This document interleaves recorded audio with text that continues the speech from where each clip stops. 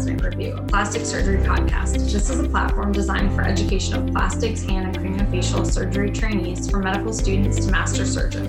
Our episodes take you through high-yield topics along with experts in the field in order to maximize your knowledge and refine your techniques. If you like what you hear today, be sure to visit our website, residentreview.com, for episodes, outlines, resources, and more. Stay tuned after the episode for a brief message from our sponsors. Hi, and welcome back to the Resident Review. I'm Lily Mendy from Duke Plastic Surgery, and I'm here with Rachel Hine, also from Duke Plastic Surgery. Hello. And today we will be going through quick hits from the 2021 in-service on breast and cosmetic. All right, I'll get us started. This is much more palatable than cranial and maxillofacial. Sorry for all those. Yeah, sorry for all those that are interested in that. It's always my worst topic. All right, starting with arm innervation. So remember, the posterior brachial nerve innervates the dorsal aspect of the arm. The medial brachial nerve innervates the ulnar side. Lateral antebrachial nerve innervates the radial side of the forearm, and the medial antebrachial nerve innervates the ulnar side of the forearm. So the way to differentiate is brachial is the upper arm, antebrachial is the forearm. Brachioplasty incisions. So posterior incisions have advantages over traditional design, including tailoring. The skin is more straightforward. You can perform liposuction. The MABC, or the medial antebrachial cutaneous nerve, is unlikely to be injured and generally has a high rating quality of scar over the traditional incision. Rhytidectomy or facelift. Older patients seeking facial rejuvenation and facelift with severe fat atrophy should be offered fat grafting as a conjunctive procedure. And remember that the T-zone in a rhytidectomy may undergo a simultaneous peel. Undermined skin should be avoided. Internal nasal valve. This is the narrowest point in the upper airway and is bordered by the upper lateral cartilage caudally, anterior inferior turbinate posteriorly, caudal septum medially, nasal floor inferiorly, and piriform margin laterally. We've been tested on that several times. Male androgenic alopecia. So this has a genetic predisposition. The anagen-telogen ratio is altered due to the lengthening of the telogen phase and decrease of the anagen phase. Other aspects include gradual replacement of normal hair shafts with vellus hair, miniaturization of hair follicles, and activated T-cell lymphohistiocytic perifollicular inflammation. So the answer was miniaturization of hair follicles. It has an X-linked dominance inheritance pattern. It's 10% of hairs typically in the telogen phase, although this is lengthened in male pattern baldness. Lactiferous ducts. This is from the ectoderm or epithelial cells, which was the answer at 6 weeks of gestation. This will canalize and form secondary buds that give rise to lactiferous ducts. Pubertal breast development is dependent on estrogen surge. This triggers growth hormone and production of insulin like growth factor 1, which was our answer, and it causes breast proliferation. And remember that accessory nipple results from incomplete involution of the ectodermal ridge. All right, Rachel, I can take over. The depressor septi nasi is tested on almost every single in-service exam, and this is responsible for downward movement of the nasal tip during smiling. Anterior thoracic hyperplasia is characterized by hypoplasia of the breast in context of a normal sternum and normal pectoralis muscle. This is in contrast to Poland syndrome, where there's an abnormal pectoralis muscle. These patients can have a concavity of their chest wall, an absent anterior axillary fold due to the lack of the pectoralis muscle, and a hypoplastic superiorly displaced nipple. We also frequently get tested on the nomenclature for lack of nipple areolar complex and or breast parenchyma. And amasia is a complete absence of the mammary gland with a present nipple areolar complex. Amastia is a complete absence of the mammary gland and the nipple areolar complex. And athelia is absence of a nipple. Poland syndrome is associated with symbrachydactyly and is often treated via periareolar incisions.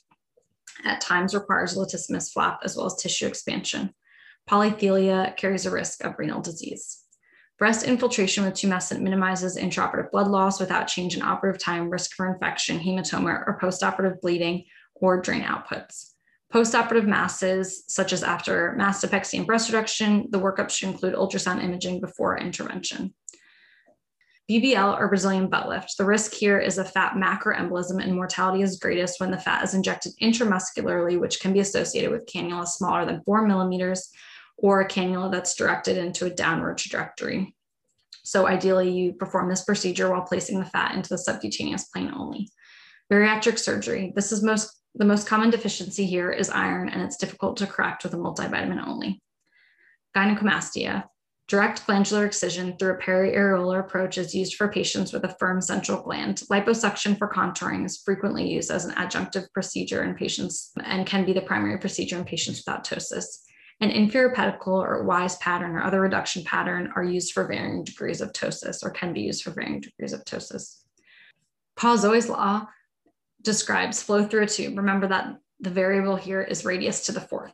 So in this question, it was talking about the difference between two liposuction cannulas and the volume difference per time. And you just had to multiply the radius to the fourth and then divide those two, which is kind of annoying.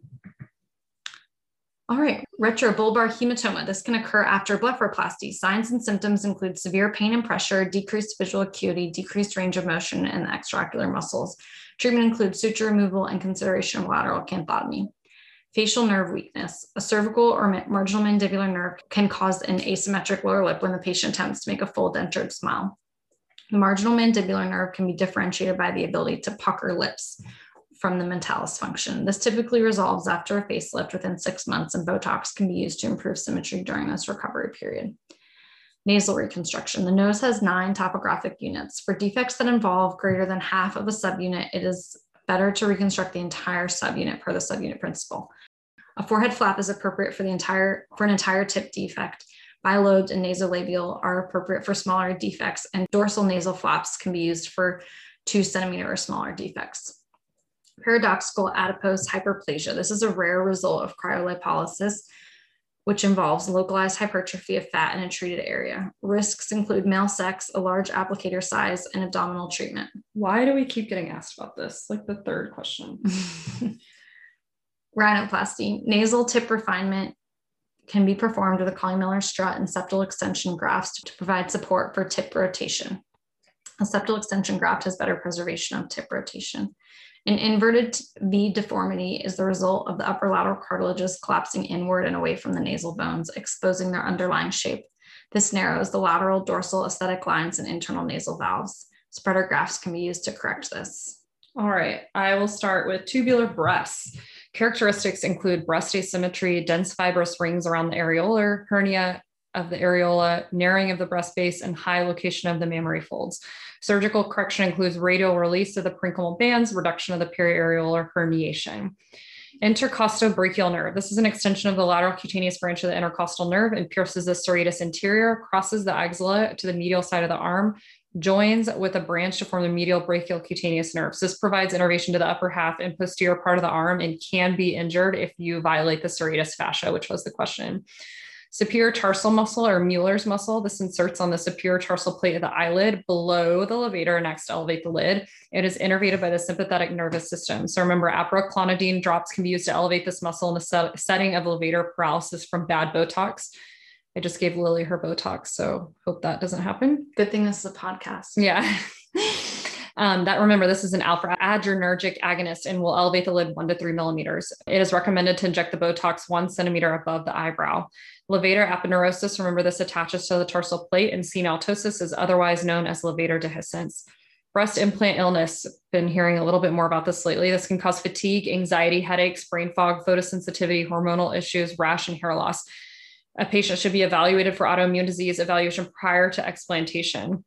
Lasers. So 532 nanometers targets red, yellow, and orange color. 694 ruby targets purple. 755 nanometers targets green, and 1064 targets black. YAG and carbon dioxide also have the same chromophore water, but YAG has a greater affinity for water, which was our test question. Hypertrophic scarring is a complication of lasers or facial resurfacing that can occur in sensitive areas like the neck. You should use lower fluences, reduce surface areas, and abstinence of heat stacking, and avoid multiple passes. Inferior oblique muscle can be injured in a transcondylar bleph and lies between the nasal and central fat pads or the medial and central fat pads. Inferior turbinate resection. So submucous resection removes some of the underlying bone with preservation of the overlying mucosa. And this has been shown to have the longest term improvement of obstructive symptoms. Outfracture will lateralize the turbinates with no evidence of long-term improvement, and a partial turbinectomy will remove part of the turbinate and mucosa. Blepharoplasty. This should not be performed within 6 months following LASIK, which we know, to allow sensation to return to the cornea. And remember, dry eye can occur after blepharoplasty, and patients at risk include those with proptosis, exophthalmos, horizontal lid laxity, and negative vector. I have a negative vector.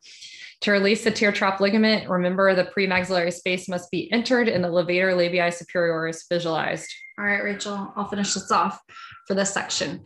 Cryptotia occurs when the superior aspect of the ear is buried under the skin. Treatment includes superior incision to release the cartilage and resurfacing with local tissue or skin grafting. A stall ear. This describes an abnormal third crus or bar of cartilage extending from the antihelix to helix at approximately the junction between the upper and middle thirds of the ear. Spock eyebrow deformity. This can occur when the eyebrow has an excessive arch, such as the lateral brow is higher than the medial brow. This can occur when the medial frontalis is overtreated with a neurotoxin like Botox. To treat, you can inject Botox into the lateral frontalis, ensuring that you're 2 centimeters above the brow. Okay, superior medial breast reduction. The nipple areolar complex blood supply comes from perforators off of the internal mammary artery. The Bravo study was a breast reduction assessment value and outcome study. It demonstrated complication rates of 43%, with delayed healing being the most common. Complication correlated to preoperative breast volume, average resection, weight, smoking, and inversely with age. The degree of ptosis was not associated with delayed healing. And you can remember this, there was a picture with massive ptosis. And I think collectively, a lot of us put ptosis, but it was resection weight, which surprises me, but I guess the Bravo study shows that. And we probably would have gotten the answer correct had there not been a photograph. Yes. Tricky.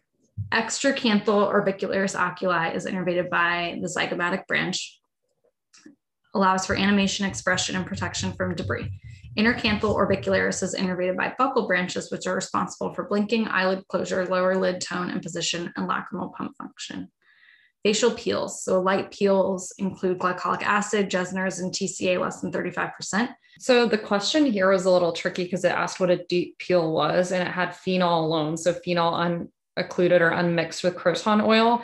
And I think a lot of people pick that, but when phenol is alone, it's a medium peel as well as TCA over 35%. Got it. And then deep peels were 0.4% croton oil, which can be used for deep perioral rhytids, and cardiac monitoring is required for a phenol peel, with cardiac dysrhythmias being reported for those peels.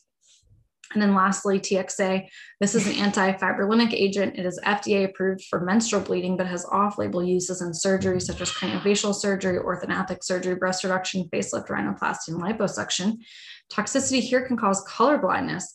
Therefore, it is contraindicated in those patients who have color blindness at baseline, because they would not be able to be monitored for that change. Give me a break.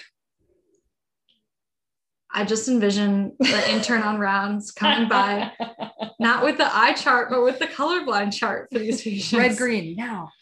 Renal insufficiency requires dose changes. Other contraindications include allergy, intracranial bleeding, and a history of DVT-PE. And that's it. That's it for the breast and cosmetic section from 2021. Quick hits. Thanks, all right, everybody. Pass your boards. As a plastic surgeon with a unique vision for each patient, the more options you have at your fingertips, the better. Natrel is one of the portfolios available to you. To learn more, visit natrelsurgeon.com.